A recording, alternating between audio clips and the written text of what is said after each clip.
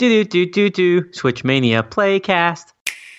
Welcome to episode 44 of the Switch Mania Playcast. A class-isode, and I'll tell you why.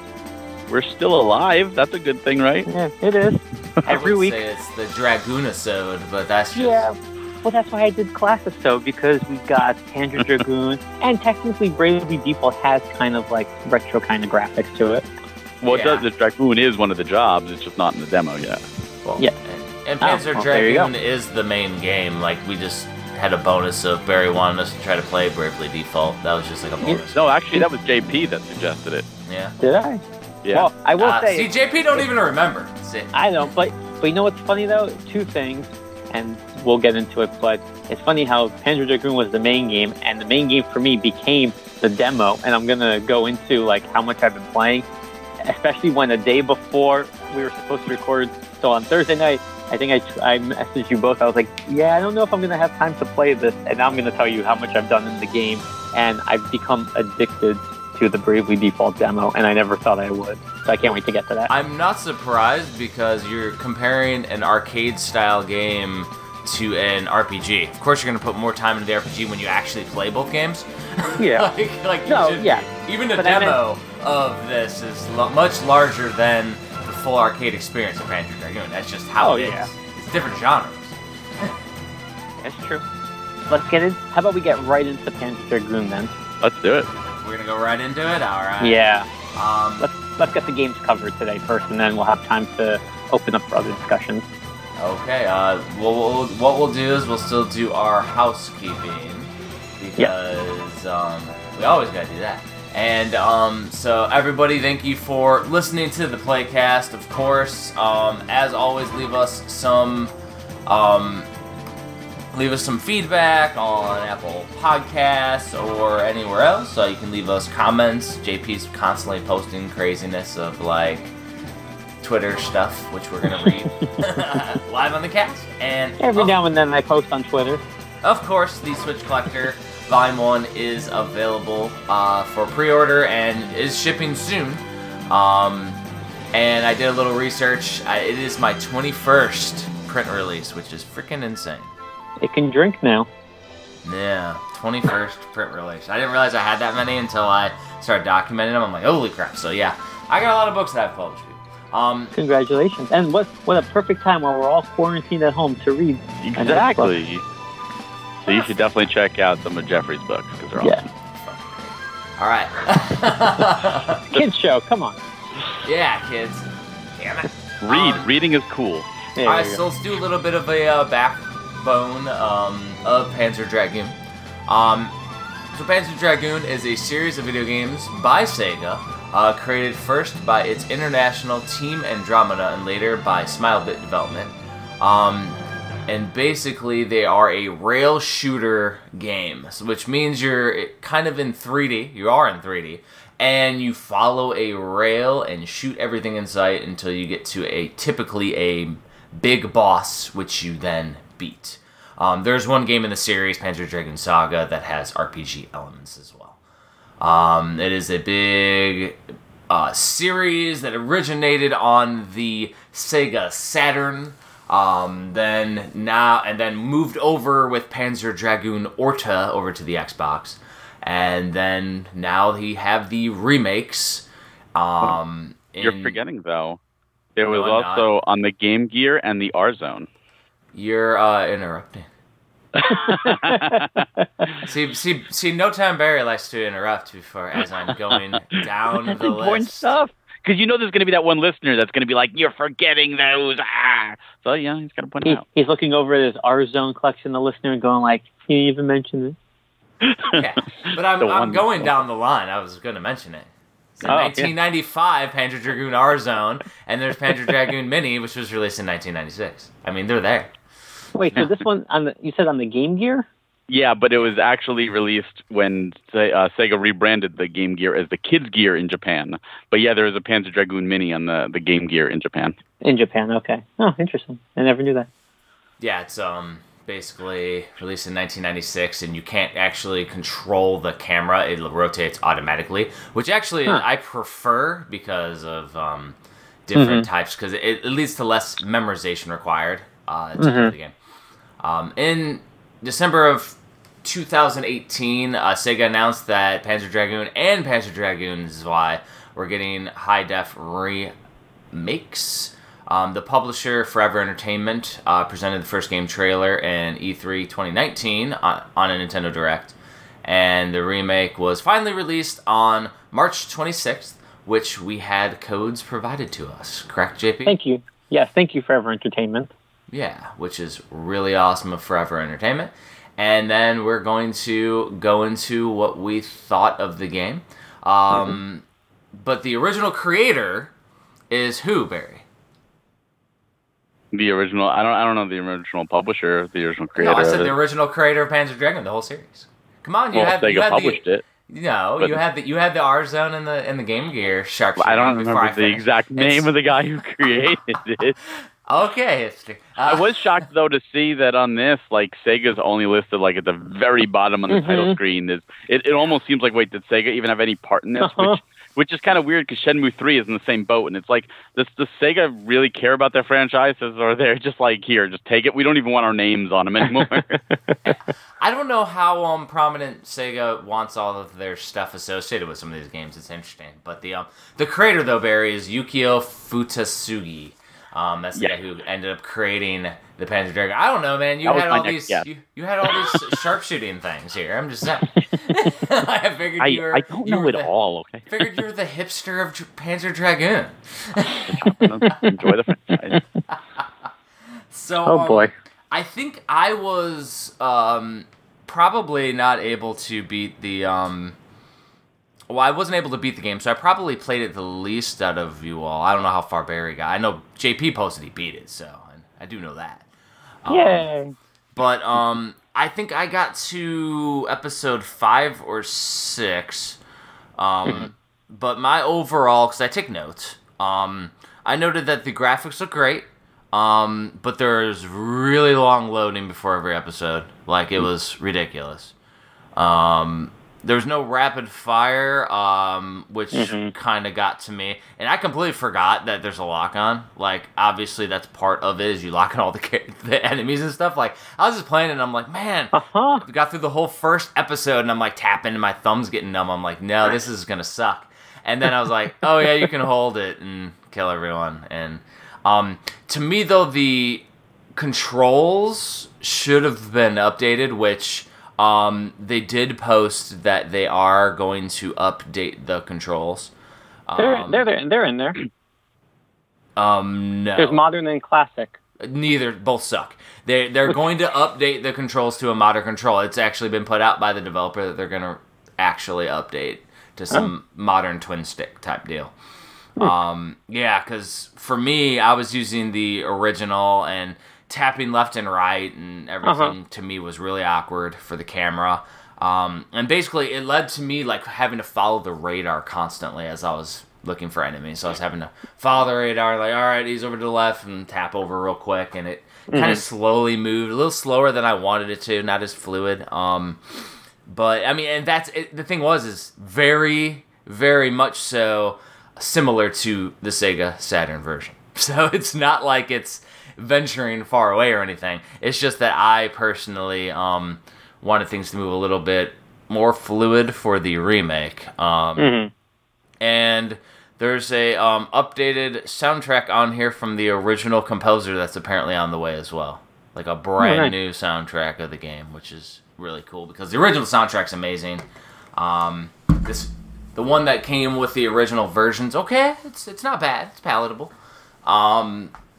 And so the thing to me that sticks out is that it seems like the developers are absolutely looking to do it justice and continuing to refine things, which hopefully will go on the physical release that we're going to get in the future. But that's how far I got, was about like to episode 5, I want to say. I was going versus the boss, and he had like a sliver of health left, and I died. I was learning the tactics, and I had it down. It's just he was at the very beginning, I didn't know the tactics, and they took away a lot of my health. And in classic Panzer Dragoon fashion, it sent me to the beginning of the level, and I'm like, I'm done. so I moved over to Bravely. So like I only played it one playthrough, and in my one playthrough it got me to episode 5. But yeah, so there's mine. I'll save my synopsis after y'all tell your part. Let's go to Barry since JP's beaten it, so he has. Sure. So yeah, this is a franchise that I even remember playing as a kid in Toys R Us on the Saturn. It was, I think, maybe my first Saturn game I ever played, and I just fell in love with it. And I think that's why I like the Star Fox series so much too. So when this was announced, I was hyped. And when we got these codes, thank you again for the codes. I played it first. I played it before Jeffrey or JP got to it. And I got to episode 4, and I wound up dying on the boss. And I got a little frustrated again having to start from the beginning, so I turned it off. And the controls were a big problem. The lock-on was terrible. Yep. It was a very, very terrible lock-on. And the moving the reticle while trying to dodge, and like that boss kept like throwing his like arms at me, and I felt I was way out of range, and I still got hit. And I was like, I feel like I can't dodge stuff, and it felt off. It didn't feel right. It didn't feel modern. And I was disappointed. And then they announced, hey, we're doing a patch. Mm-hmm. So then they patched it. So I'm like, okay, well now I played it first. Now let me play it after the patch. And I will say the patch did fix a lot of the lock-on issues. The lock-on feels like a whole new game now, playing it post-patch. It worked extremely well. I definitely would have loved to have rapid fire in there too, just because sometimes that'd be great. And on bosses, the lock-on isn't as effective. So you really have to like aim and shoot. And like the fourth boss, lock-on doesn't work at all, or it didn't work for me at all. Like it locked on but didn't do any damage. So I'm like, I have to actually, constantly tap, and my fingers got sore. Is it perfect? No. Is it pretty? Yeah. I definitely think there's definitely room for improvement, and I hope these improvements do go on the physical card, as Jeff said, for sure. I want to see this constantly updated so that they can bring the whole series over. But it wasn't as fun as I thought it was going to be.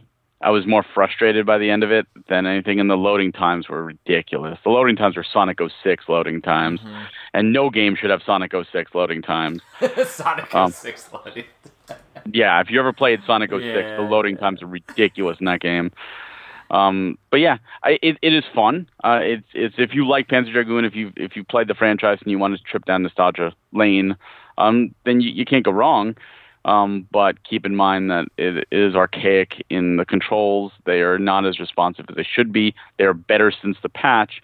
And it's very unforgiving in the sense of if you die, you are starting back at the very, very start of that level. But I did get the episode 5, and that's when I called it quits. Yeah, so you were in the same boat as me, Barry. I'm trying to think if maybe my game didn't patch. I think it may have automatically before I played it, though. I didn't enjoy the lock-on, but I don't recall it being terrible. I forgot about it. It was terrible pre-patch. Like when it first launched, it was absolutely terrible. Yeah. You were like you had the reticle on enemies, and it still wasn't locking on, and you're like, what the heck? And then you're getting hit while you're like, I should be locking onto this. My target is right on him. But since the patch, it did feel like almost a new game. So okay. I give them props for that. I want to say I played it post-patch then because I didn't notice any of that. Okay, that's good. And hopefully there's a new patch before the physical release where they add in the new music and the other control option, because they're supposed to be adding a second analog stick type deal where you can instantly move, is what I read. So that would be amazing. What about you, JP? JP can't say anything wrong, so. That's not true. I always look for the good. So I'm more of a positive reviewer, which is why I don't review games, because I don't think people would always appreciate them. But no, I have never played Panzer Dragoon before. I owned it on the Sega Saturn when I had rebought my Saturn, and it just stayed on my shelf, never even put it in to try it. So this was the first time I ever played it. And I'll start with the positives. One is, like you said, it's very arcade style. So each of the levels really are only about 5 minutes to get to the boss. And then the boss can be anywhere from, I would say, 5 to 10 minutes to beat once you know what you're doing. So the whole game, which is 6 chapters, is not that long. You could do it in one sitting. And for me, there's replayability if you want to improve your score, because at the end of each level, they show you your accuracy, how many enemies you killed, how many you didn't. So there's always, room to go back. And for me, something that's short and quick bursts are very good, because even though you could sit in one sitting, I did this over 2-3 days. So I like that. The other piece is, just like with Jeffrey, I had no idea there was a lock-on until I beat the third boss. And I'm going like, this is hard. I'm like, I don't even know how I could keep going with this, because it was just really hard to that's a long way, JP. Jeez. Yeah. Well, I went online after I beat the third level, and I go weapon types, or I typed in something different ability moves, and then somebody was like, oh, you could do a lock on by holding the button, and it just made me think, even though this game isn't that long, there's nothing wrong with a quick tutorial. Even in the beginning of level 1, for the first few enemies, to say okay, here's your what do you want to call it? Your radar. When you see the dot, press R or L to move the camera. Because I had never played this before, so I kind of was teaching myself how to play this. And even though it doesn't sound like it's a difficult game, there's nowhere to me that kind of indicated hey, there's a lock-on feature, as opposed to just shooting individually. So once I knew that, the game to me became much more enjoyable, because I was now going, oh, maybe I could hit more enemies and get a higher score, because depending on your accuracy, you get credits at the end of each level, which are used in case you die, because I think you get 5 to start with, and then every time you die, you start at the beginning of that level and you use a credit, sort of a quarter in the machine. So to me, I would have liked to just maybe have that quick tutorial. I like the graphics. I only played it on handheld. I thought it looked really nice. I thought the game played smoothly. I didn't really notice any lag or slowdown with the number of enemies on the screen. I do kind of wish that the story was expanded a bit, because it was a really nice intro movie, but I feel like even after playing, I'm I don't really know what the purpose of my guy flying was, and maybe I missed a little bit of text, but I don't know. I feel like it would have been nice to just maybe have a little bit more of a connection with the main character and understand really why you're killing other people. So I would say if you could expand on that, there's nothing wrong with that. Even, in the physical release, if you have a booklet and you have a little, introduction story, that could go a long way. Yeah. But overall, I like the game. The music I thought was really good. I thought the gameplay was fun. I am horrible at rail shooters, which I learned quickly on, even in level 1. I have no idea how people could get 100%. I mean, they got to be like gods in this game, because things were just, for me, moving so fast sometimes through certain sections of the level where no matter how fast I was turning the camera, there's no way I could have hit everything. So that's where that replayability comes in, because you really do have to learn the patterns, and you really have to understand at what point you need to turn around. You can use the homing shots, and then quickly turn around as those are firing off. So there's a little bit of strategy to the game. I played it on easy mode, and I still died, I don't know, maybe 3 or 4 times throughout the game. So I was still able to make it to the end and beat it, but it wasn't easy for me, even on easy mode. But no, it was a fun game, and I didn't actually know that it was that short in terms of the level. I always thought it was just a longer game overall. So having that arcade style makes it easier for me to come back to the game. And of course, with limited run games, we're getting a Sega Saturn style case for the game, which is pretty cool. And I'm glad to have a physical of it, because I did like it. So nice to be able to preserve that. I've heard people complain online about that the beginning. This is how detailed this fan base gets. That the dragon didn't wail as emotionally as he does in the original Sega Saturn version.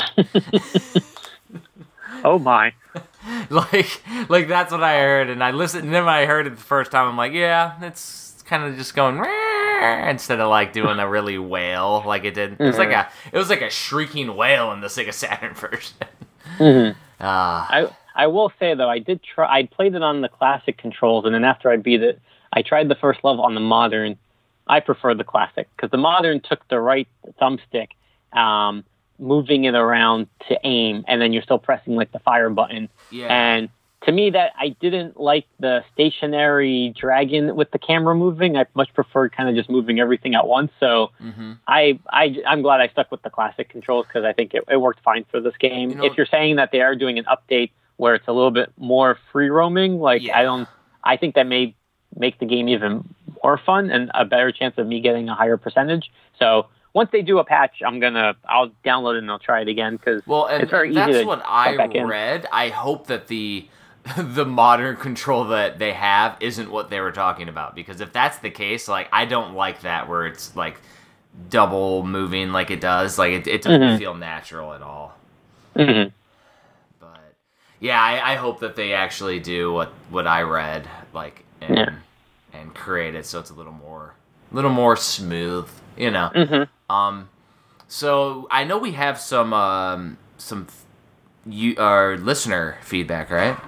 Nope. I mentioned that I was playing the game. I did not ask people for feedback, and nobody gave it to me. I thought people replied to you feedback. They did for Bravely Default.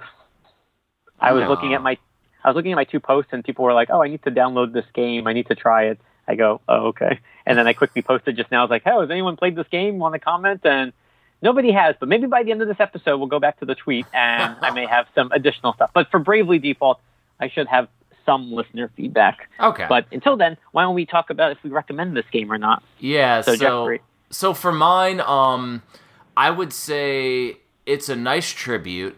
You can tell that the developers and the publisher are very much fanboys, and especially because they're constantly tweaking and putting out patches and willing to make it right, which is and we're going to see limited run wait to put the final version, quote unquote final version, on a cartridge. So I that they got to be working on stuff right now in the background, which is great. As is right now, it's about a decent game. There's a little bit of frustration there. The loading times are insane. If they can cut down the loading times, it would be a lot more palatable, because if I sit there and trudge through a boss and then get beat right at the very end, then I gotta wait for like a long loading screen and then restart the level, and then it's an on-rails shooter, so you're sitting there waiting for the same scenes to go by. It's a little frustrating, and I mean, it's also harkens back to how it was, but that being said, there's no reason that we can't modernize, and because what JP mentioned of the scoring mechanisms, it actually makes you want to play again and get a better score. But with the loading and stuff right now, it's just like I get a little bit of anxiety thinking I'm like, I don't want to wait for all that loading. I'll wait till they fix it, or when I get it physically, I'll try it out. If it's still bad loading, I may just pop her in and then move on, which is unfortunate because this is a great series and a great franchise. But as it stands right now, it's a hard recommend for a download when there is a physical on the way. That's just my recommendation there. What about you, Bear? Yeah, I agree with you. I want them to keep doing the series. I know they said they're doing the second one. I would love to see them do Orta and Saga, and absolutely. If this is something that you remember playing as a kid and you really want that nostalgia trip, you can't go wrong. If it's one of those that you say, hey, maybe I want to play it, but not right this moment, I would wait for the physical. Definitely hope that the physical has all the updates on it, because they are still updating it. It's still not in perfect shape. And as someone who played it right at launch, they've already improved upon it. So have high hopes that the developers will continue to improve upon it, and by the time the physical comes out, it's going to be a much more polished package. Yeah, well said. I would say, knowing that a physical is coming out at some point, there's no harm in waiting. I mean, you'll play this game one way or another. Just for people who don't know, so the digital release is $24.99, and through limited run games, their physical will be $40. Which is $15 more, and then their classic edition with the Sega Saturn style case is going to be $60. So they're still a while out. I'm on their page now, and they're saying that you can pre-order it up until April 24th at midnight. So you still have about 2 more weeks to go. It's open pre-order for the limited, right? Yep, limited and the Awesome. regular they have open, and I think we should talk about their change of model later on because I think it's Yes. important for people. Yes. But you will get a full color interior print and instruction booklet. And then as of right now, they say the game is currently in manufacturing, artwork subject to change. The product will not ship until 2 to 4 months after the pre-order window closes. So, yeah, as we've seen with Limit Run, they will wait for more patches to be done if they know that they're coming. We've seen that with Celeste. They waited about a year, and people overall in the end were thankful that they added that additional content. And you know what? If they know Panzer Dragoon is still doing updates, I don't see why they wouldn't wait to try to put out the best version that they could at the time that they have to manufacture the game. But I would recommend it. I mean, if it's a game that you have played growing up, I feel you will enjoy it. And even like for me, I've never played this before. I had a lot of fun. Thinking back now and looking at the pictures, I wouldn't mind if this had been like an open world type game because the scenery was really nice when you're going through the city or just, over the water.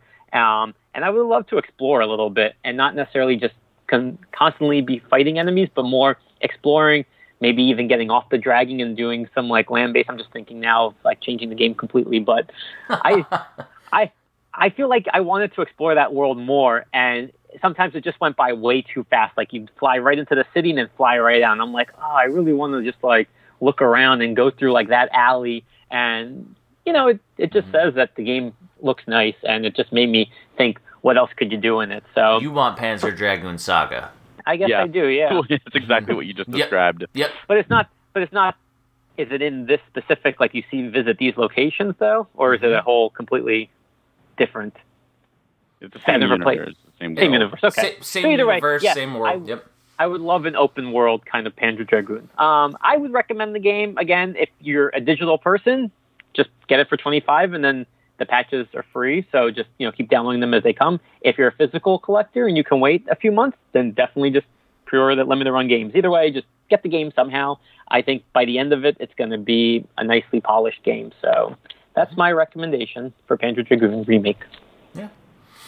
So I think before we move on to the demo synopsis, I think we should talk about the limited run game since that's fresh in my mind now and the change of the open world. So go ahead and describe it to us, JP. Yeah, so one thing that people have started to notice is that limited run games have started to do one longer pre-order window. So we've seen up to 6 weeks now, and 6 weeks is with, let me think which is their most recent game. It's going to be Clannad. Am I pronouncing that right? Yeah, Clannad, sure. Clannad. Okay. Clannad. You can call it their Clannads if you want. So their new distributed title that's going to be opening up for pre-order later next week. They have a 6-week open pre-order along with a collector's edition that's going to be open pre-order. Other games such as Panzer Dragoon, Shadowgate, they've had 4-week pre-order windows, and they've had open pre-orders for the collector's editions, which they really haven't done in the past. And Josh Fairhurst, one of the co-owners and founders, had pointed out to everyone on Twitter and maybe even on other social media channels that because of COVID-19 and income, being a factor for a lot of people, they didn't want to create an additional burden on missing out on the game that you wanted. So they have longer pre-order windows now, which I think is great. I mean, I don't know what their numbers are on day one when a pre-order goes up, but I, for one, like having the limited editions of their games as an open pre-order. Anybody can get it. There's no worry about it selling out. It's something that people have been talking about for a while. And when you look at Shadowgate, that's another classic edition style collector's edition, the Panzer Dragoon with the case. Even with Streets of Rage 4, they have the Sega Genesis collection, or Sega Genesis case, and that's an open pre-order. It's these really cool collector's editions that, in the past, when you look at Bloodstain, that sold out quickly and people were upset. Now you have a chance to get it, and you can get it at a time that's convenient for you within that pre-order window. Plus, you can bundle them with you know what I want to say, JP? About time. We are seriously like we've talked about this over the Playcast, and this is counterintuitive to the collector mentality, but this is more me being a gamer and me knowing how the Switch has continually had more and more and more games released every single month. So what an open pre-order does is let somebody like me who's working and can't get to the pre-order the ability to get it, but also allows those that don't have infinite funds to pre-order 27 games in one day. They can wait till the next paycheck. If they're getting paid every 2 weeks, they can wait till the next paycheck and go, all right, now I can allocate the funds to get this limited run games thing. Because sometimes they'll announce it and it's up for pre-order back in the day, and then it's like, oh, now it's gone.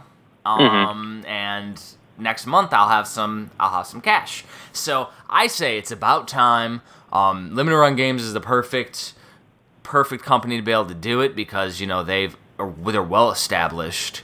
The collectors, there's got to be a subset that's angry about it because they're changing how they're doing things and they won't be as quote unquote desirable. But Limited Run Games is big enough to where they can do that, and the more they sell, the more they're able to make, which is cheaper. It's a better profit margin, which means they can grow their business, which is awesome. They can do more games. So, to me, they're a perfect model for this. Some of the other smaller companies, I don't see it happening as efficiently because there are other companies out there that kind of don't even have a cap. Or they just have stuff up forever. I mean, there's a couple sites that there's just games up at all times. So we don't know how many copies there are. But Limited Run's always been about posting how many copies they have. They got in heat when they put things in Best Buy, which I thought was great because more people can play it. But that's me. I'm more like, I want as many people to be able to experience the games as possible. That's me. What do you guys think about that? Is it an about time? I know JP is positive about it because he's positive about everything. What I'd say is I'm on their website right now, and just looking at their page, seeing all the collector editions available, to me, if I was a new buyer coming in now, this is year 3 of their limited releases, I see Panzer Dragoon available, I see Streets of Rage, I see Shadowgate, I see Ark of Alchemist, whether that's, you like the game or not. I see a Blackbird collector edition. I mean, and that's just the Switch. They have some other games for other consoles, but we're talking Switch. But I see at least we have 4 titles that I could easily buy right now, and they look awesome. I mean, the Genesis case, love it. The Saturn case, love it. The NES style Shadowgate case that's going to come with their NES sleeve for the Switch, I love it. And I can bundle everything. That's a lot of things that's important to people. And also Blackbird. Blackbird just opened up. They have a collector edition for that. But just being able with Blackbird, just FYI, I'm not sure I'm quite sold on the game itself. That's just my personal thing, seeing it. But it has some kind of cult following because I know it's a shmup, and I watched the trailer and I go, wow, this is a very unique trailer, something I haven't seen before. But the people commenting in the shmup community, there's a few that I follow and we talk, and they are just hardcore. They've been wanting this game forever. So I will say, listeners, if you guys are on this game and you know all about it, let us know, sell us on it, because it's still open. I'll pre-order it if it has something where I'm going to play it. But if I'm just going to put it into my backlog, I'm going to wait. Because it looks like a game that I would dig, but it's going to immediately go into my backlog. So I'm going to hold off. Fair enough. Yeah. And then also you have the distributed titles, and looking at their Switch, they've got 1, 2, 3, 4, 5, 6, and then a 7th game next week with the Clannad. I mean, it's literally a store on their website of games you can buy or / pre-order right now. And to me, as somebody coming in brand new, I want to see that. I don't want to go to their website and just see sold out on everything and go, okay, well, I guess I missed all these, and this is release number 57 already. But it's wow, I can get most of the 50s. I can get a lot of their distributed titles. I mean, that, to me, entices me to come to the site and be like, all right, let's just start adding to the cart now. So I think it's good. Whether this started out as a temporary measure to help people out, you never know what it could be in the long run because, one, you have no idea how long COVID-19 is going to last. And two, they're going to see at the end of the pre-order cycle how well it did. They're going to be able to look at the numbers and say, okay, we held this open for 4 weeks, and our collector editions sold 20% more than when we had them up for 1 day. And that could lead to a change in their business model moving down. And we know there's no shortage of games coming. And their collector editions, I'm really enjoying, especially these classic ones. And if they're going to be doing more of them, I want more people to be able to get them. So if they're open pre-order, I feel like that's just a win. If they have a good enough model where they know how many to keep open to be able to manufacture or buy all the different components to the collector's edition, because I think that's the biggest piece of it. But so far, I'm hoping it's going well. I hope the listeners, if you're hearing this, comment on what do you think about this? Is it helping you, pre-order the games? Do you like the longer cycles and the open window?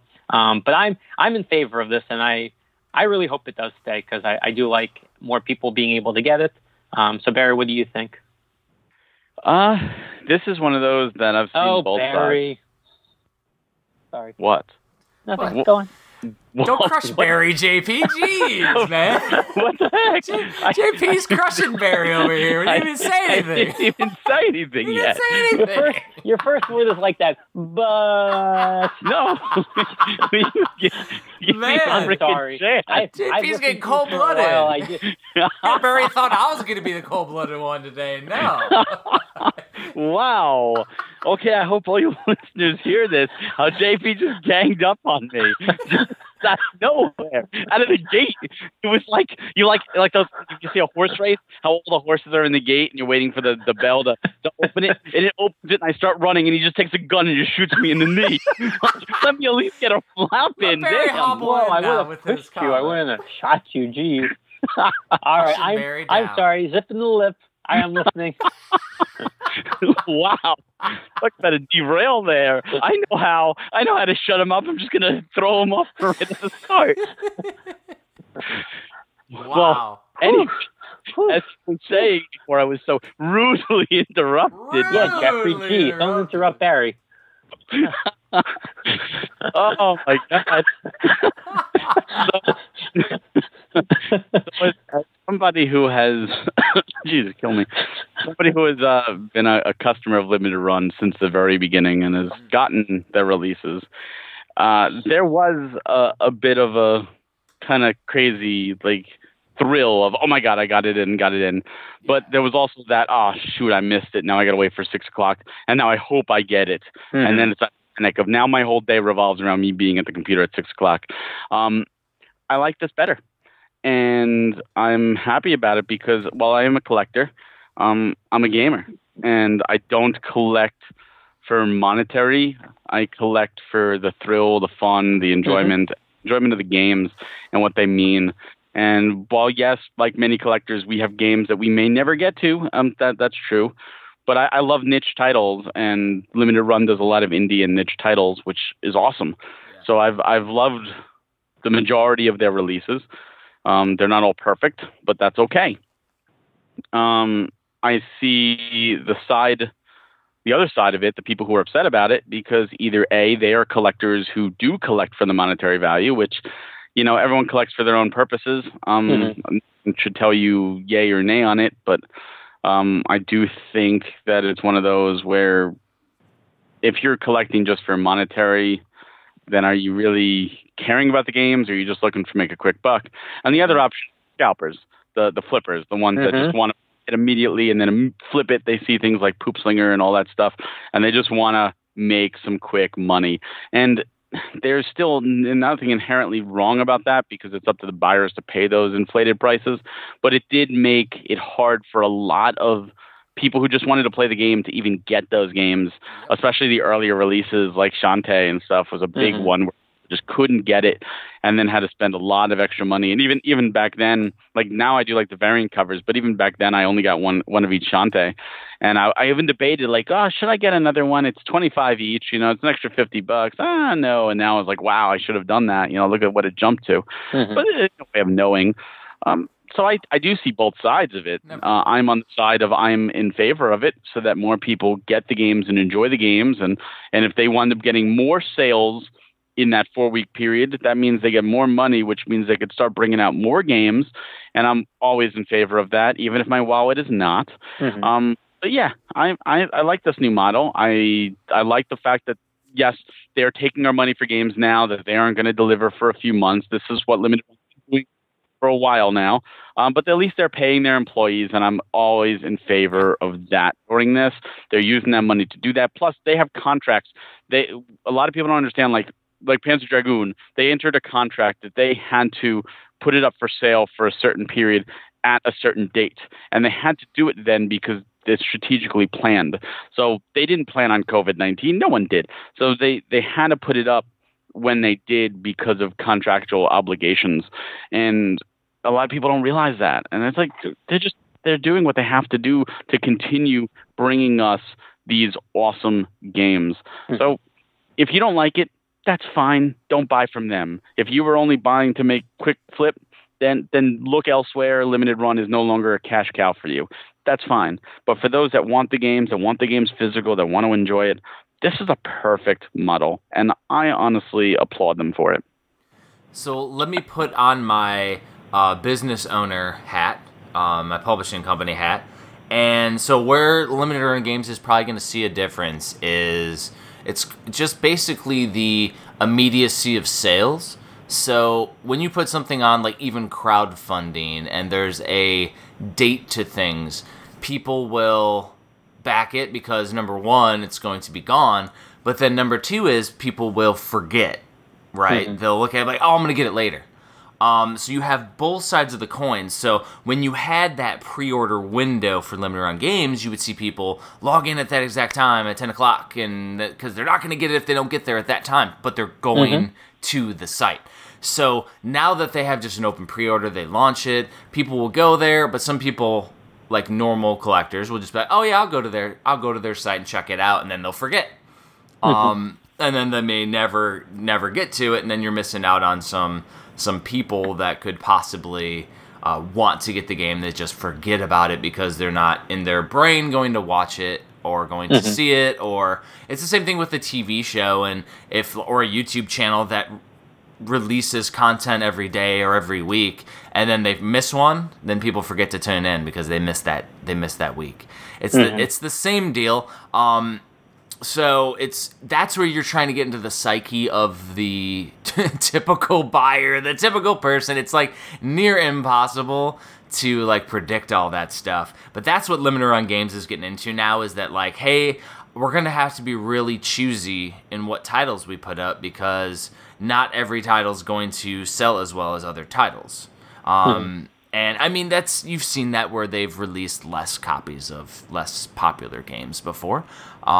But also with an open pre-order is that they're probably in a point where, like I am, where it's just like, well, if I only get 1,000 pre-orders, then I'll just do 1,000 copies. I'm not going to do 2,000 copies, which is cool. It's not like you're pre-buying everything, which that's like the super rare style where they have everything in hand, and then you have to like market and make up the sales. You're doing a pre-order window and then sell, and then getting the stock afterward. It's a really safe way to do business, and they're going to have a big warehouse going to this model too, like just having all the different stocks. So it's going to be interesting to see, but like that's from the business perspective where they're moving to, just doing an open pre-order system. I've been tempted to do it my side, but my stuff's way too niche to even worry about that yet. Like I'm not, even though I have 21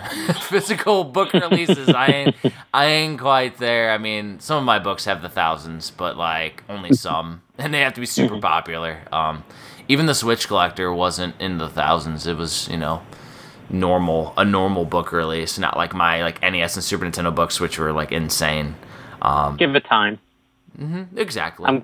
I'm gonna make it into the thousands. You don't have to buy all of them. I'm gonna make it into the thousands. JP's gonna do it. You know what? I mean, it sells out. It sells out because it's like we were only able to do so many copies with the current amount of pre-orders we had, and like if it sells out, we'll do another printing, but they might have to wait a while. I was gonna say, just you wait. It's gonna release. We'll do a video like unboxing of it. People are gonna want to sell out, and boom, eBay is just gonna be thousands of dollars. Gross. I don't like that. No, I'm just kidding. That's literally why I did my Black Box Challenge re-release. That was like, gross. So before we get into Bravely Default, I'm thinking that the two games should bookend the episode, because there's one other topic that came up this week in the limited publishing world that I think we should address, because I'm curious on your thoughts, and that's with Super Rare Games. Okay. So whether you're on their email chain or you've seen my tweets or just posts in general, their very first title, Human Fall Flats, is getting a Japanese retail physical release. And George addressed it. He had given the rights back to the developer because initially, I believe they entered into a contract where he would be the only one publishing the game. They did 5,000 copies. It's their very first title. And now, 3 years later, year 3, it's getting a retail release. So I personally, and he explained that he didn't want, this game is insanely popular. It's had, billions of downloads and at least 5,000 physical sales, so much download across the different platforms it's been on. And he wanted the developer to be able to make more money essentially and, keep growing the game. Mm-hmm. I am in favor of that. I have no issue with that whatsoever. And I'll give a little bit of just a quick backstory that, he put this out into an email. He explained his viewpoint on it, that it's not the norm, but, a game like this, he didn't want to pigeonhole it to just 5,000 copies. But the other piece is that people on the Discord seem to be very in favor. So their Super Rare Club Discord, we believe in the company and, we back George and we understand why he did it. And then I saw some posts about people taking interviews that he had saying, we will never, ever have our games released again. Once they're gone, they're gone. And they just held him to that quote from, back in 2018. So I'm just curious your thoughts, because mine personally is I have no issue with that. Like Barry said, I don't buy any of these games to resell. When I sell my duplicates, I don't try and make a profit. I just try and make back my cost. Because I like to help people. I'm definitely not in this for the money, and I don't buy every single game and thinking that every single game is going to be worth anything. That's why I get them autographed, because I want it to be personal for me. So I personally don't care. Even when we have a game that comes to Best Buy with a different cover from Limited Run, I'm going to buy both. I don't care. I'm that kind of collector. Some people, like Barry said, they're buying a game solely for reselling it and hoping it's going to be that game that's going to, retire them. Good for you. That's not me. So I don't have an issue whatsoever. I applaud George for addressing it right when the news came out that they were doing a physical in Japan. But I'm curious on your two thoughts, because it definitely was something circulating through the limited community and the Switch community this week. So, Barry, why don't we start with you? I hate double dipping, and I hate when certain companies will have the rights and still have another release, like Hover, for example. I just, Red Art Games and then, PM Studios. I hate that, because as a U.S. collector, I want the U.S. set, but as a limited collector, I also collect Strictly Limited, Bubble Bobble, Forever, same thing. Yep. I'm not a fan of this, but I understand certain publishers, like Limited Run, for example. I believe they have the rights for a certain amount of prints or a certain amount of time, and then they give them back, which is why PlayAsia was able to do Soldner after Limited Run did it. I didn't realize Super Rare actually held the rights to their games and continue to hold it, but I'm happy in this case that, they gave it back because of what he expressed in that email, because I did get that email about how he wanted this developer to continue to have more money so that they can continue to make new games, because he really was a fan of Human Fall Flat. And by doing that on Good Nature, his next game, there's a good chance Super Rare will get the exclusive publishing too. So it's kind of like investing in the future. Yeah. The fact that it's coming out as a Japanese retail means I don't have to worry about it. If it was a U.S. retail, that would be a double dip that I wouldn't be exactly happy about. But I understand what George did. I do not fault George for what he did. I even applaud it in this case, because it was designed by one guy. This isn't like a huge studio with a bunch of people and a big team. It's one guy, and I can't fault the guy for trying to make some more money on his product so he can continue making more products. That's business 101. So yeah, I have no problem with this personally. What about you, Jeff? Sorry, before you go, I just want to read the one paragraph just so I don't misquote anything from George's email. So he says he's talking about why he gave the rights back. So he says, by not allowing the developer to release it as a global physical release, we are not allowing the game to fulfill its potential. We are directly stopping him. It was made by one guy from making money from a mass market release. This money will allow him to make bigger and better games and grow his studio. At the end of the day, we exist to benefit indie game developers, and in this rare situation, we're actually hindering the potential of the game, and we did not feel comfortable about that. The other version, meaning the Japanese one, will come out with different artwork, be a different version of the game entirely, mainly focusing on the online content of the game. So he says, and to finally answer the most important thing people will ask, no, this is not expected to happen again. We remain focused on what we do, and being truly limited print is one of our unique selling propositions. This is a very, very bizarre and unique situation where over the course of 2 years, a game has skyrocketed to insane popularity. We sign our games exclusively, and this won't change. There will only ever be 5,000 copies of the super rare Human Fall Flat.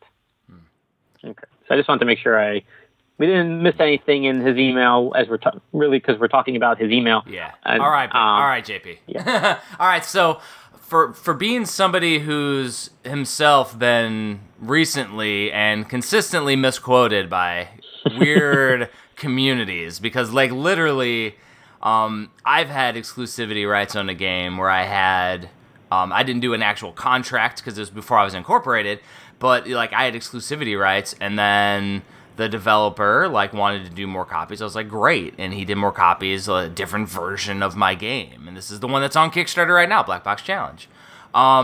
And then I got misquoted when I re-released my game because it was being scalped for hundreds of dollars on eBay, and people were asking me if I could please re-release it, not at a normal rate, so they could play the game and buy the game, and they wanted a full Nintendo package because the game is available as a cartridge only, but they wanted my version of the game. I'm like, okay, cool, I will re-release it. I'll put it up on Kickstarter, so whoever wants to get it can get it. There's no limit to it, and that'll be it. But I'm not doing it beyond that because I don't have infinite funds to do games. Well, a certain subset was mad because they're like, well, you're not giving any money to the developer. And I'm like, on my Kickstarter, it says a percentage of the game-related profits are going to the developer.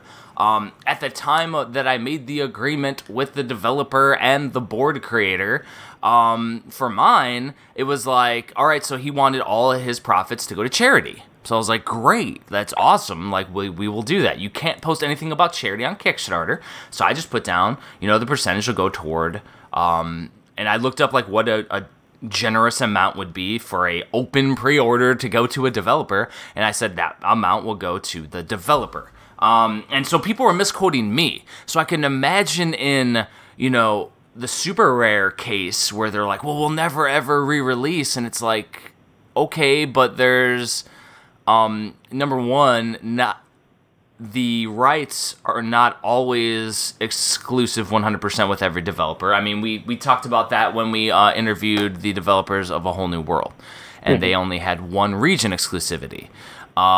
So there could be that. It sounds like that George does exclusivity just to keep things completely with him, but it's completely honorable for him to go the route of, hey, go ahead and release it in another region so you can make some extra money. I mean, and that's the thing. Like even when I'm doing my games, if one of the developers wants to release it on another site, it's like, cool. Well, as long as it's its own unique thing. So my question is about this release, JP, is the box art different enough? Because I think they showed it. It was different. It's different. So that's the thing. So like now you have this super rare art, and now you have the developer's version for a Japanese artwork. So there's a cool version for each. So even if you're a super rare collector, it doesn't mess with your super rare collection. And then if you were a variant collector, you get a variant version now, which is cool. So like to me, that's kind of how I go about things too. Now that other subset though, like the same with my subset that went on Twitter and trashed me. That same subset, they're never going to be happy. They just wanna. They just want things their way, and if you don't go their way, they'll be mad. It's the same thing.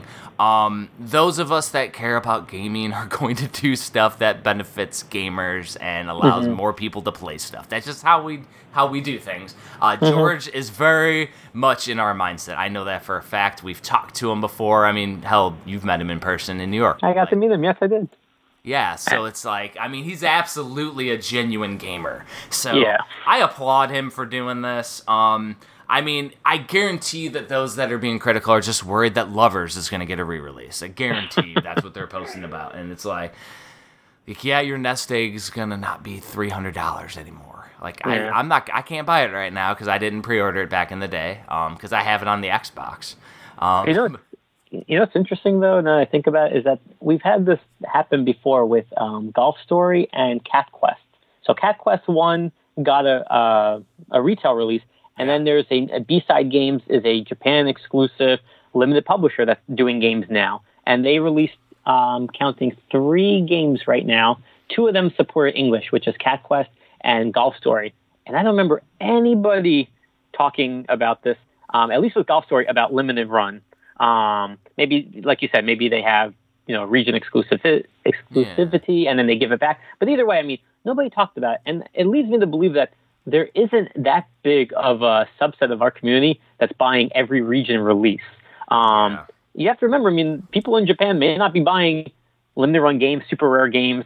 They may be sticking to their country, and now they have an opportunity to get this game physically. Is it the same group like that would technically be mad about like the super rare thing? Is the same group that complains that limited runs going to Best Buy? Oh, I guarantee. You know what I mean? It's not limited anymore. It's still. I mean, I don't know. I feel like the term limited is subjective in this environment. We don't need to go all into that, but yeah, I would think it's the same people that complain. Like even now, we have Nurse Love Syndrome Collection. That's a distributed title from Limited Run. It's going to GameStop. It's their first GameStop game that's going to be in their stores. Again, we've talked about this. I don't see anything wrong expanding your business to other retailers to be able to get your game. At the end of the day, it's still going to have an X amount of copies. We've seen that at Best Buy where games are starting to sell out of theirs. They're getting less of the games in, so they're even more limited through Best Buy. But yeah, I believe it would be those same people that just don't like the idea of, oh, I got this game, it sold out, but now it's going to be available again. So my recommendation to George is just to avoid and ignore the naysayers because you're doing the right thing. You're doing the right thing by the developer. You're doing the right thing by gamers who want to play the game physically because they just don't want to download it for some reason. So you're doing the right thing, and like I mean that's what I had to do in my situation. Is just I literally got rid of Twitter off my phone, so I don't see it. And so like I don't even know what was posted. I just know I had my wife check it, and I'm like, if it's bad enough for you to respond, let me know. And it's like, no, people are just talking smack and complaining. And I'm like, okay, that's fine. I don't care about that. Like it's. I know I'm doing stuff for the right reason. So and it's the same thing for George. Dude, you're doing the right thing. Absolutely, bravo.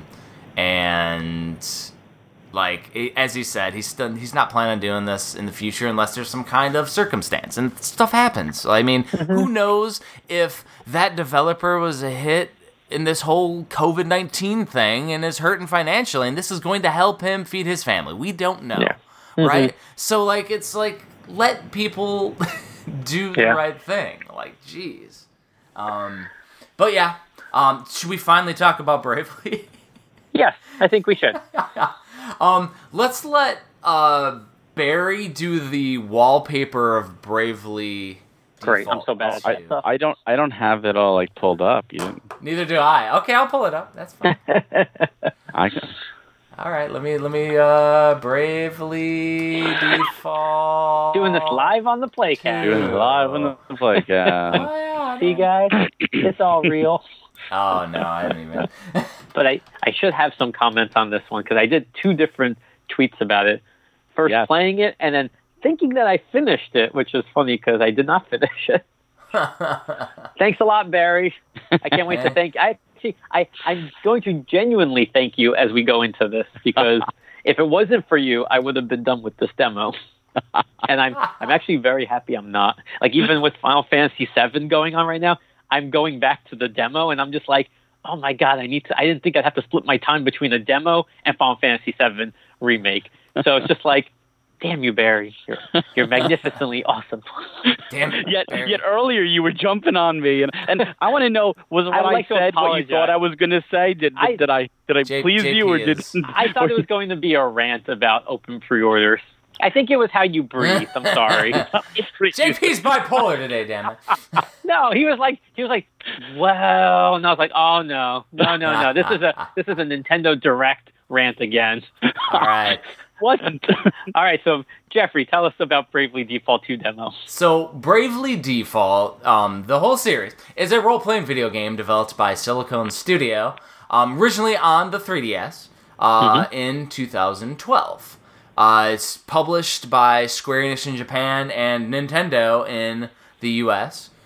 Directed by Kensuke Nakahara, produced by Tomoyo Asano, and designed by Kensuke Nakahara as well.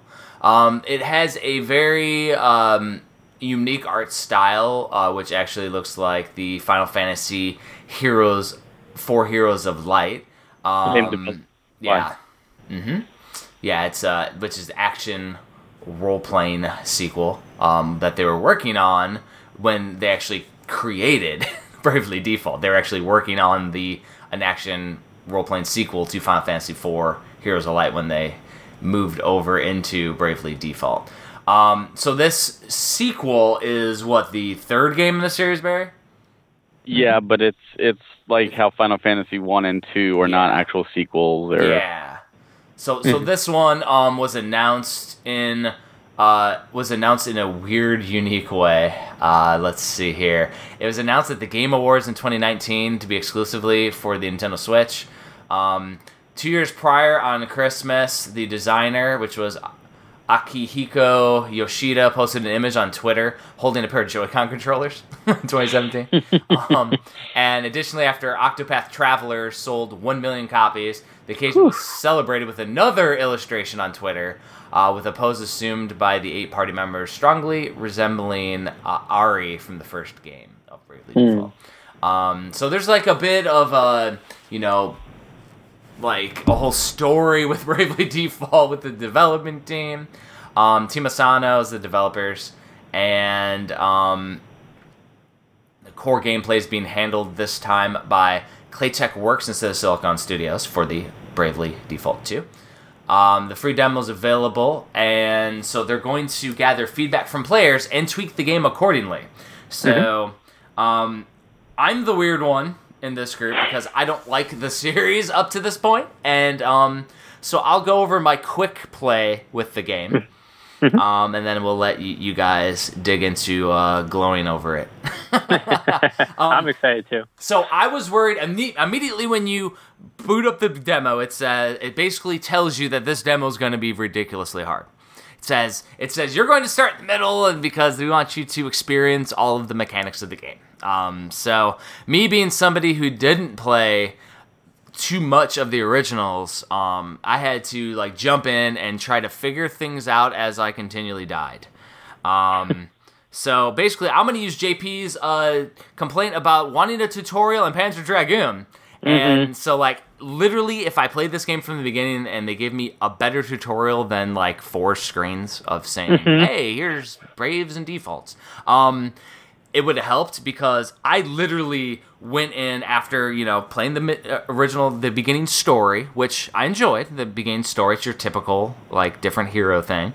But as soon as I went out and I was like, all right, let me start battling, I got my butt destroyed. I barely beat the first battle, and then the second battle, I just got murked.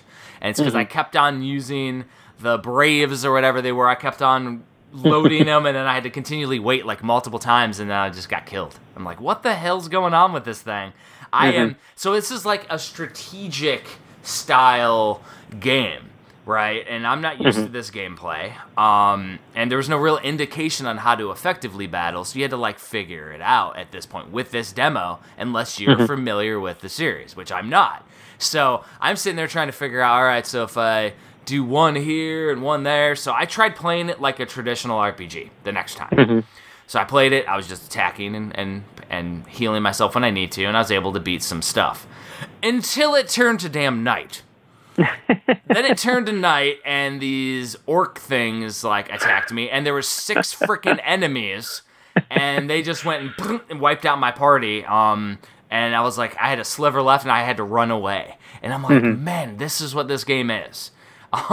And so, like, to me, being a very basic player, like, they should have had two different, for this demo, they should have had, like, a beginner mode where you start right at the beginning, and they kind of show you, hold your hand as a perverse little baby player to be able to play, because it's not the fault of the game, this is the fault of me, not being able to understand this stuff. Now, the other side is that, I went through and I read everything, and I had 2 sub quests initiated, and I was like, man, this is going to be cool. You can go around and get treasure. And, I went and did my job classes, but there's really no super in-depth, it was super in-depth. There was no, simple explanation on what these main and sub classes do. And so, one of my characters was freaking worthless.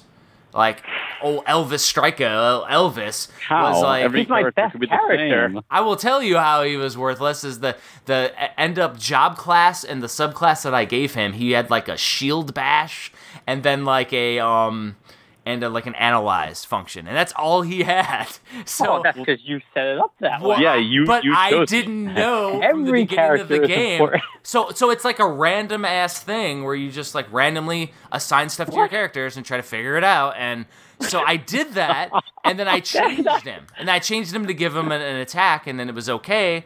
But then at that point, I was like, now I already bought all of my weaponry, so now all he has is a freaking staff that does no damage.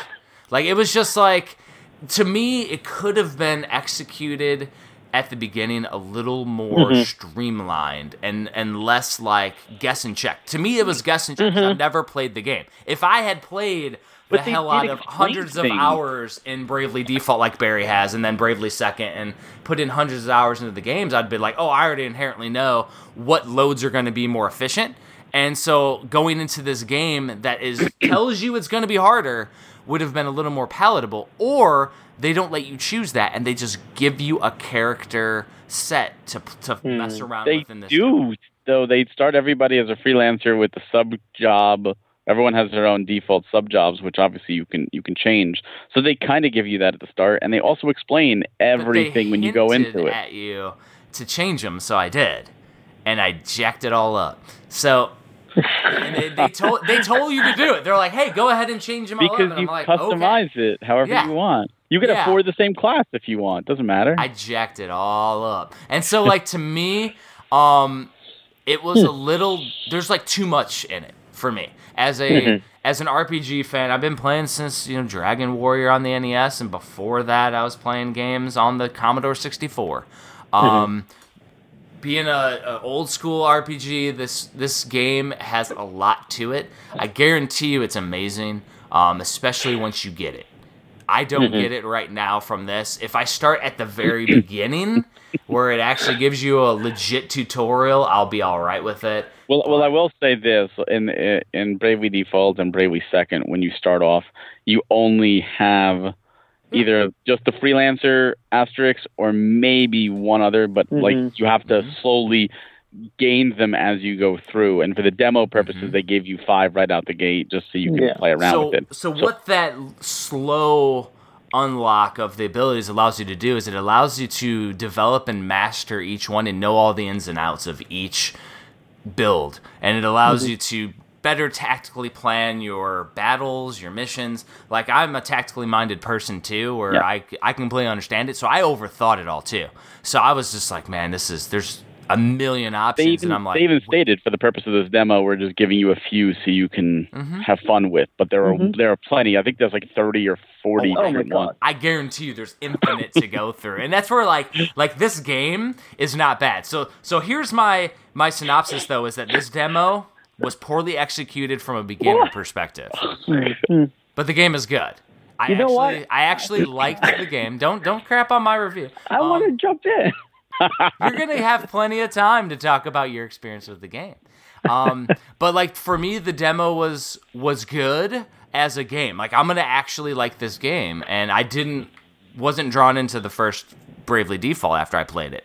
But this demo just was poorly executed from the fact that I had too much crap to do. And I don't have infinite time right now because I had to work a full work week of 60 hours this week. So I was only able to dig in a little bit. I wasn't able to play it for multiple hours. But even if I was, it was the Panzer Dragoon where I died. Like it's getting a little frustrating for me. And I'm like, man, if only I could have just like slowly leveled up a little bit and unlocked some stuff and learned the nuances a little more soundly, I'd be good to go. And if I would have had an experience with the original where I remembered playing it, because it was 2012 when I played it.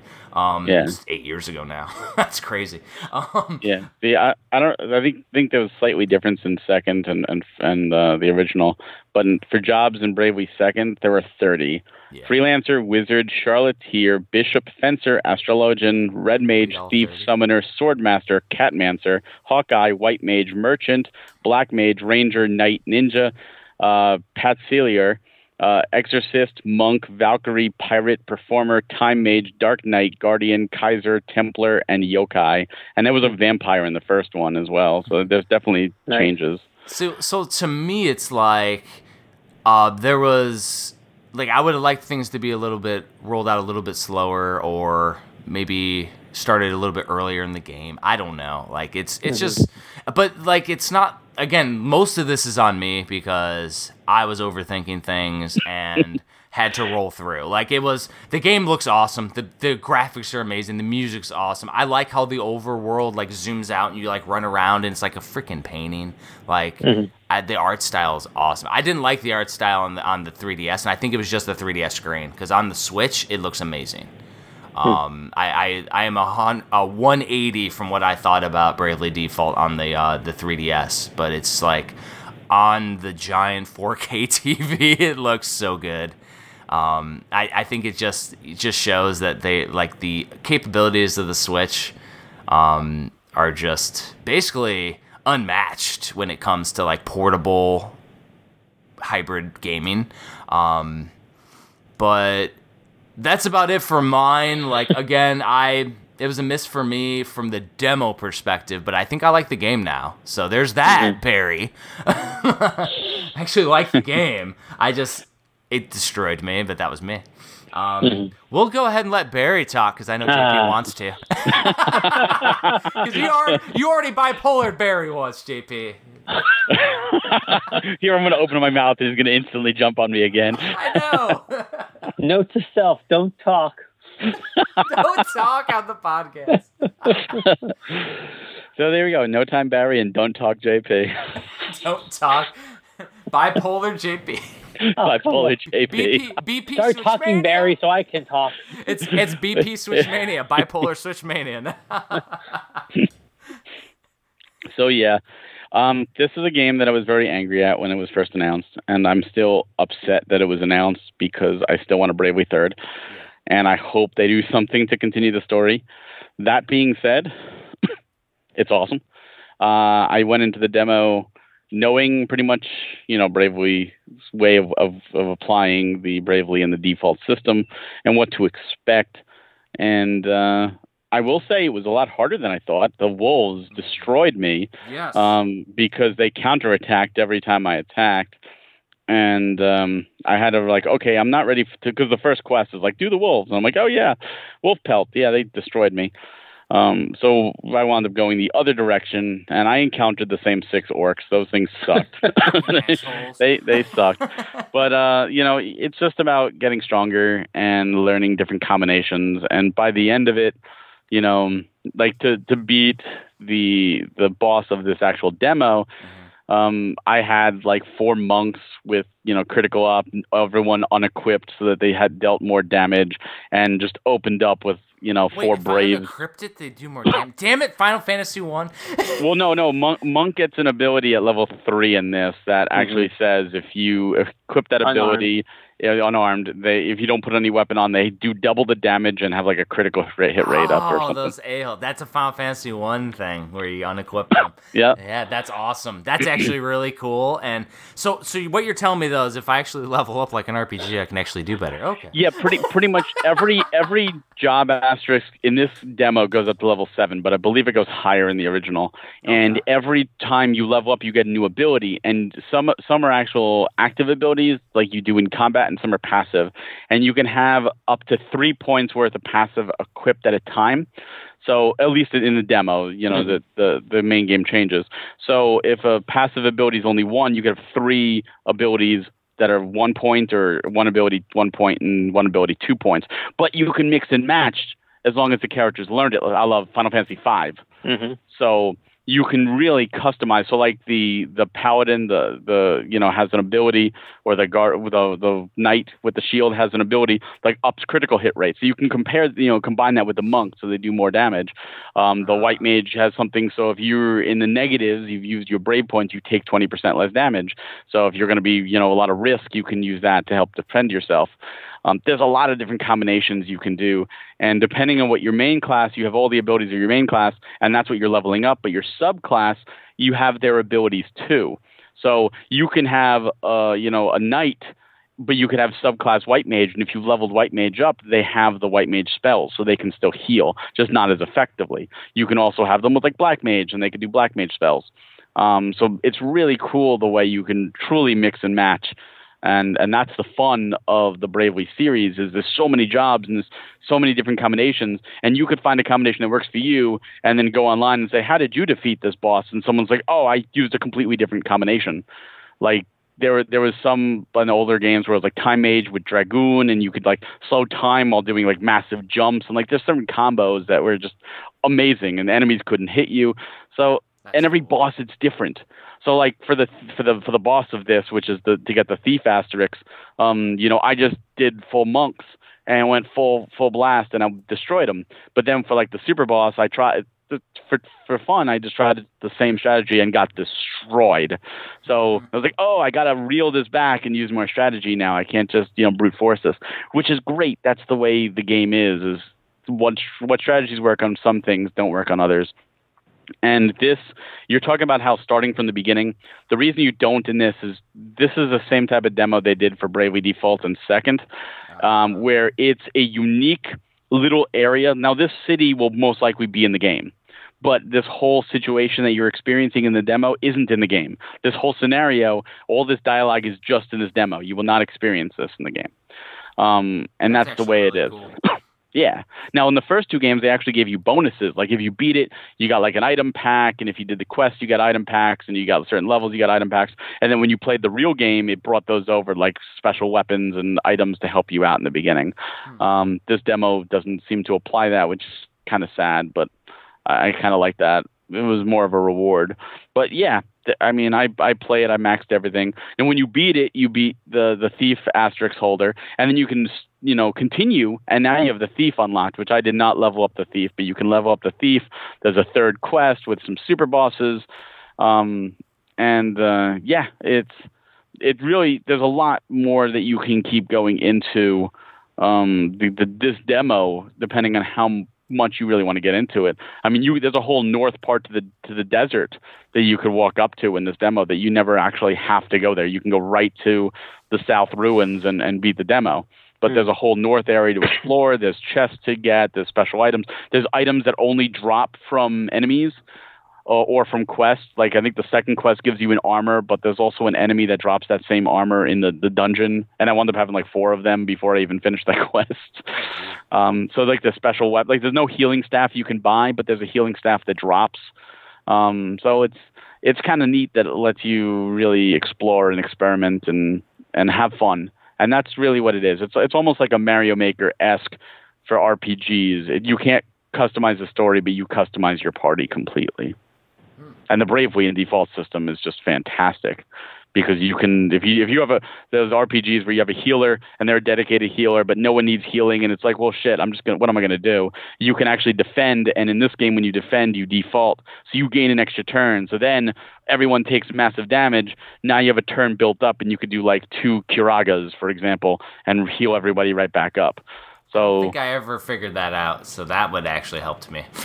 Yeah, that's the whole point of the Brave. So the Brave system is you use extra turns. Yeah. So you could do up to 4 turns at a time, but then you can't turn again until you've spent those turns. Which always kicked my butt every time. Which kicked your butt. But you could also do the reverse and default. When you default, you go into a defensive stance and you bank a turn. And See, you I never could did bank that. up to 4 turns. And that's the idea, is that sometimes you may want to over jump and go, and sometimes you may want to be reserved. Like if you see an enemy in a defensive position, you're like, oh crap, I can't do much damage this turn. Everybody defaults, and now you bank at that turn so you can use it when they're more vulnerable, and you also go into a defensive stance so you take less damage. There's some strategy out. So you're telling me I just need to talk to Barry on Facebook before I start playing these games. That's what I'm going to do in the future. For honestly, real. I think you should go back to this demo knowing that and give it another shot. Yeah, like I bet change it's up gonna your open parties. up. Yeah, I'm going to do all monks. You can, and that's the beauty. You can do all monks. But then again, if you need healing, you need sub white mage. But if you haven't leveled up the white mage on that class, you may not have the healing spells you need. So then you would have to have some people level up white mage. So, plus you can go up to level 20. And like Freelancer has an ability that gives you more experience. So if you level Freelancer up, you get that experience boost, and you can get to 20 a little faster. So when you go to the jobs, if you look, it'll actually show you what you get from 1 to 7. It'll show you all the things, and you can actually highlight over them and read what they do. And it'll tell you if it's passive with it's a green icon if it's passive, or red if it's like an active. Like you have to select it from the menu. Yeah, if I get some time, I'm gonna definitely check it out this weekend here, for sure. But I think JP is like. Yeah, I was gonna say, JP, why don't you go and talk now? The game was good. That's all. Oh, bull crap! I'm kidding. Yeah, Okay, he's done. so- all right, podcast over. Now- Thank you, everyone. No. Now it's my turn. See, we've had two sides so far. We've had Barry, who is very familiar with the series, and going into it, had a very good understanding of the mechanics. Then we have Jeffrey, who had played it in the past and didn't really recall it, so he had a little bit of a different experience. I have owned both games, so I've owned Bravely and Bravely Second, and they've been sealed. I have never put Classic them in. JP. I've never played them. Yeah. It's a classic JP. Classic JP. So I knew nothing about this game. I didn't even really watch trailers on it, aside from just like quick ones. So I came in just like the definition of a newbie to the Bravely series. And it was funny because yesterday, we were supposed to record, and on Thursday night, I told at least Barry, I was like, yeah, I don't know if I'm going to have time to play this. I beat Panzer Dragoon, and he's like, the demo's not that long, just play it. I said, okay, let me start it. So, long story short, I beat the demo, at least with the main boss, just under 4 hours. Then Barry was like, well, did you know that there's some additional side quests that you can do with a super hard boss? I was like, okay. So now I'm clocking in at 6 hours and 30 minutes in a demo. I have not beaten this boss yet, but what I can tell you is I can't stop thinking about this game. Like, I am loving it. One is, like Barry said, you can max out your characters in the demo to level 20.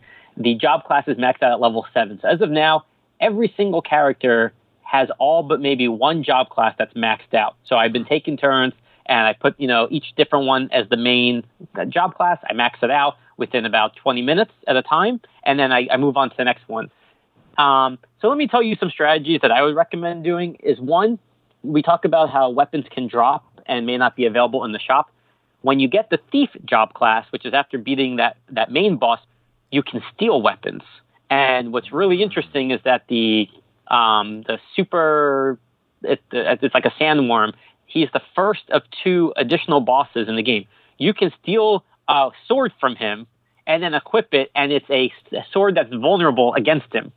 So you steal something that helps you in the game. And what's really cool is you can run away immediately. So you steal it, run away, level up, do what you have to do.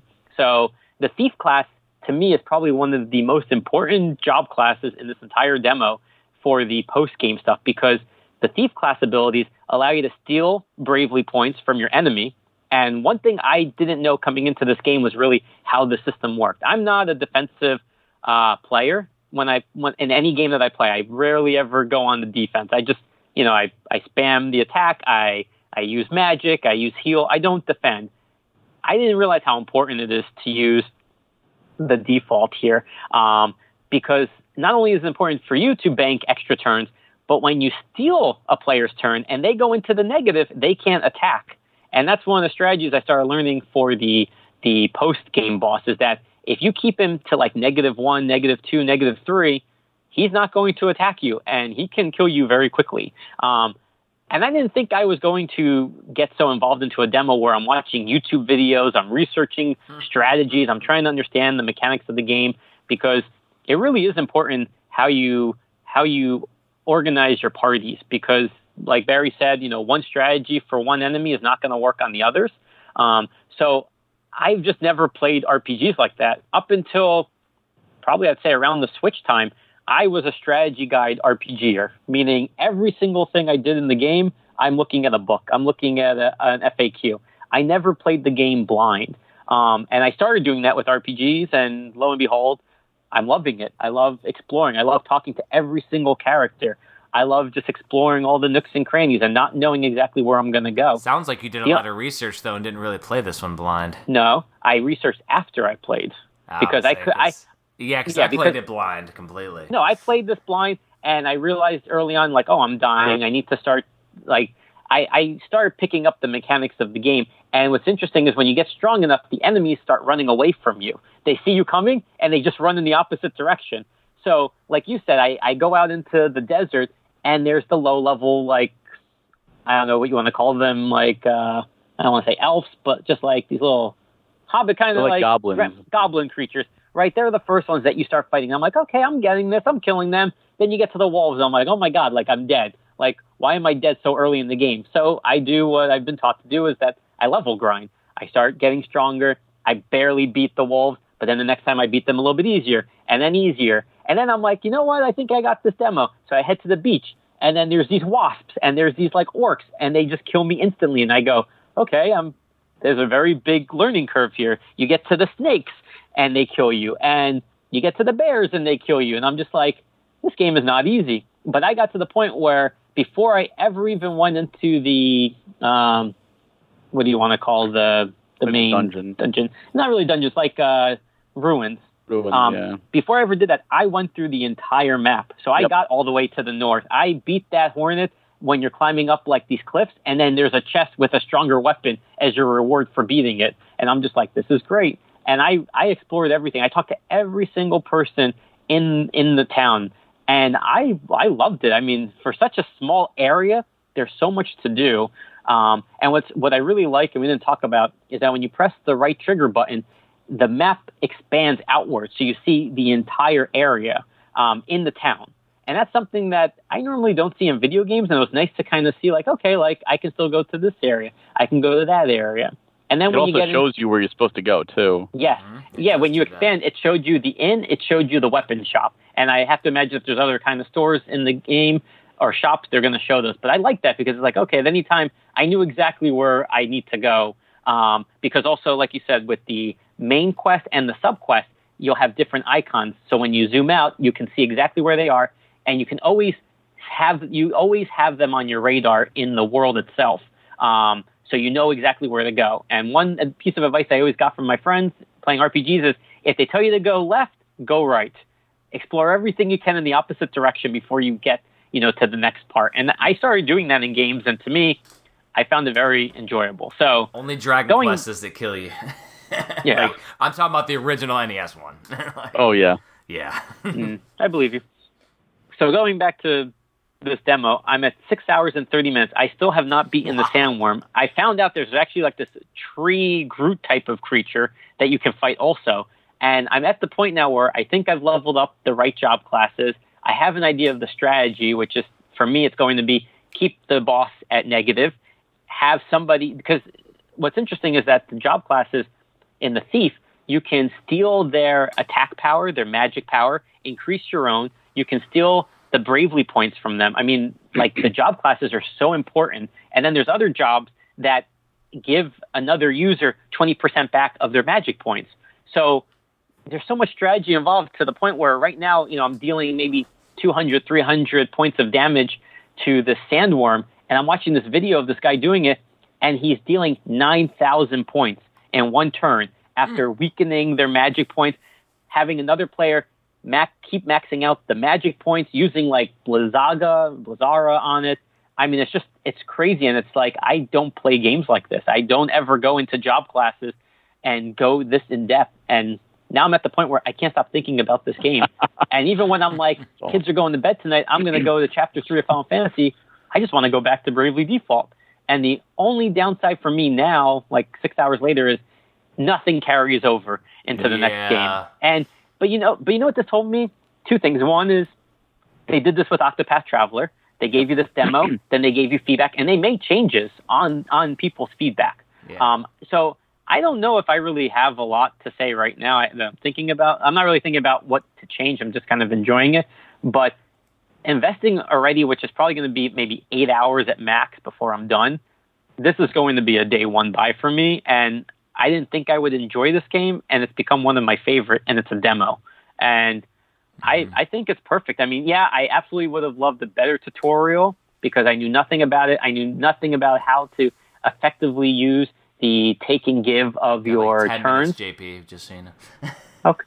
Oh, boy, you guys talking. I have to show. Okay. I didn't say anything. Go for it, JP. Yeah, long story short, I highly recommend playing the demo. I definitely think it's worth it.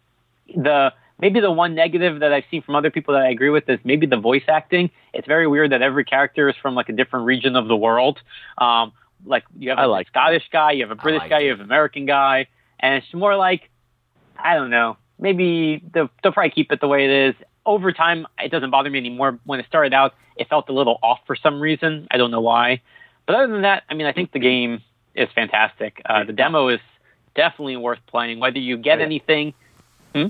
I agree. Go on. Yeah, because I have people mention, I'm going to jump into the feedback, but I've had people talk about like, oh, I don't get anything by beating the game. What's the point? It's like, it's for the experience because it really is a very cool demo. So, well, and considering that, Square Enix decided to ship me Final Fantasy VII on the 6th and I won't have it until the 14th because of shipping awesomeness, I probably will have time to dig myself back into it. And so that way Barry can hold me accountable and ask me next week. Yeah. Good. There you go. Yeah, I do want to hear your thoughts if you do play it again next week. So let's go to the listener feedback really quick. So there's the point that it was fantastic. The graphics are strikingly different if you compare it to the Octopath. It follows in the line of previous versions, but with more graphics to go with it. Death Knight Leo said, worth it, just wish had all job changes to see them all in action. Ooh, you gotta wait for the full version. That'd be way too much anyways. I'm already overwhelmed. Yeah. And I have to imagine if they release them over time in the game, it's meant to be where you really shouldn't have certain ones in the beginning. Like you with the thief getting the thief, and then all of a sudden you're like, man, this is awesome, and then you got dug into it. Like that was what I was talking about, where it was slowly unveiled. Like your story with the thief is perfect. And what's funny is I wasn't even going to use the thief ability because I thought I was done. And then when I went back, I'm like, all right, I have these other job classes, and I had no idea. Okay. Norboy said interface looks half-assed, maybe half-assed, and needs some more work. Character and monster design is quite bland and uninspiring. British accent is out of place in the game. Octopath Traveler was so beautiful and pixel perfect with high attention to detail in comparison. Iron Neko said awful balance and not being able to skip dialogue is infuriating. Other than that, the backgrounds and general aesthetics are gorgeous, and it's pretty close to the other two games in terms of mechanics, so that's great. Geared Lee Sen said, I've only played for a couple of hours, but the difficulty spikes are super weird. The Wasp, for example, can wipe my entire party in a turn. The British is weird, I agree. And then I did one more tweet, so I'm just going to click on that, see if we had anybody. Okay. So we got to wrap it up, though. My wife just knocked on the door. So the reason why we have to wrap it up is I have an interview that's scheduled in 10 minutes for HETV. So I do have one quick question, though. I have to get this question out. I've been patiently waiting. Yeah. And this is to JP. Oh, okay. Now that you've played this demo, and I'm so happy to hear that you're enjoying it. I think the series is overshadowed and needs more attention. So to hear a fresh perspective, falling in love with it, music to my ears. Absolutely love it. After you finish Final Fantasy VII, do you think you're actually going to open up Bravely Default, since we've got some time to wait for this, and actually play through the first two games? So I sold my 2 copies recently. Oh. But you know what? It does make me want to go back, because I don't think the standard editions are that expensive to find. But I am more inclined now to open up my 3DS again, charge it, and try the first the 2 games from there, because I really do enjoy this a lot. They have some world like fourth world wall breaking stuff too. It's really great. I may have to now. I mean, I'm definitely more inclined. So Jeffrey, let's close it out. We don't even know what we're playing next week. Yeah, Yeah, so well- my recommendation for what we should talk about next week is one that Barry recently just put a little bow on. And I think we should hold my feet to the fire and let's do Zero and ZX Legacy Collection. Oh, yeah, Mega Man. I agree. Which one do we have to play? You can play whatever you want. Play whatever you want. ZX I didn't know are if we're gonna more talk about specific Metroid. ones. So ZX are more Metroidvania, and then Zero ones are more like Mega Man style. So if you want something, that's I would more say start with palatable, Zero. Start with Zero. And Start with Zero. And if you want more Mega Man style bosses, then you go to 0, 2, 3, 4, where you actually like select the bosses. But either way, they're all excellent. I'm gonna And play with the casual mode on. It goes so yes, quickly. Casual mode on. JP. Okay, I'm good with that. So that's what we'll play because Barry just finished it up, and I want it to still be fresh in his mind. Sounds good. But since I'm the one who has to go, let's wrap up real quick. Let's do it. So, thanks everybody for having the wives on for Animal Crossing, because now my wife literally bought me a Switch because she's been playing mine nonstop. She actually found one, so that's cool. It's again going to take forever to ship because awesomeness. But yeah, I'll have a second Switch, so you can thank me more so that now they will announce the Switch 2. Because I'm gonna have a new one. Yeah, Thank you, Jeffrey. Yeah, Yeah. Thanks for taking one for the team. Y'all are welcome. But as always, you can find me at Hagen's Alley on Facebook and the Twitter, and on Instagram at Hagen's Alley Books, as well as this podcast is available at hagensalley.com and anywhere you can listen to podcasts. What about you, Barry? You can find me on Twitter at Hawk Hellfire, and you can find me on Facebook and on YouTube at Nintendo Fuse. JP, what about you? Yep, you can find me at jpswitchmania.com, on Facebook and Twitter and Instagram and YouTube. It's JP Switchmania. Just type it in, you'll find me. But yeah, I live on Twitter, so if you want to talk to me or just be kept in the loop on Nintendo Switch stuff, that's where to go, is Twitter. And thanks, everybody. Yeah, and maybe next week we'll be able to not have to cut things short because of me. Yeah. But we couldn't record yesterday because JP had a anniversary, and I did. family 10-year always- engagement anniversary. and family always supersedes people. Yeah. Absolutely. All right, thanks everybody for listening. Hit us up and comment if you want us to read some comments. We absolutely will, and we will see you next week. Bye. Have a great one.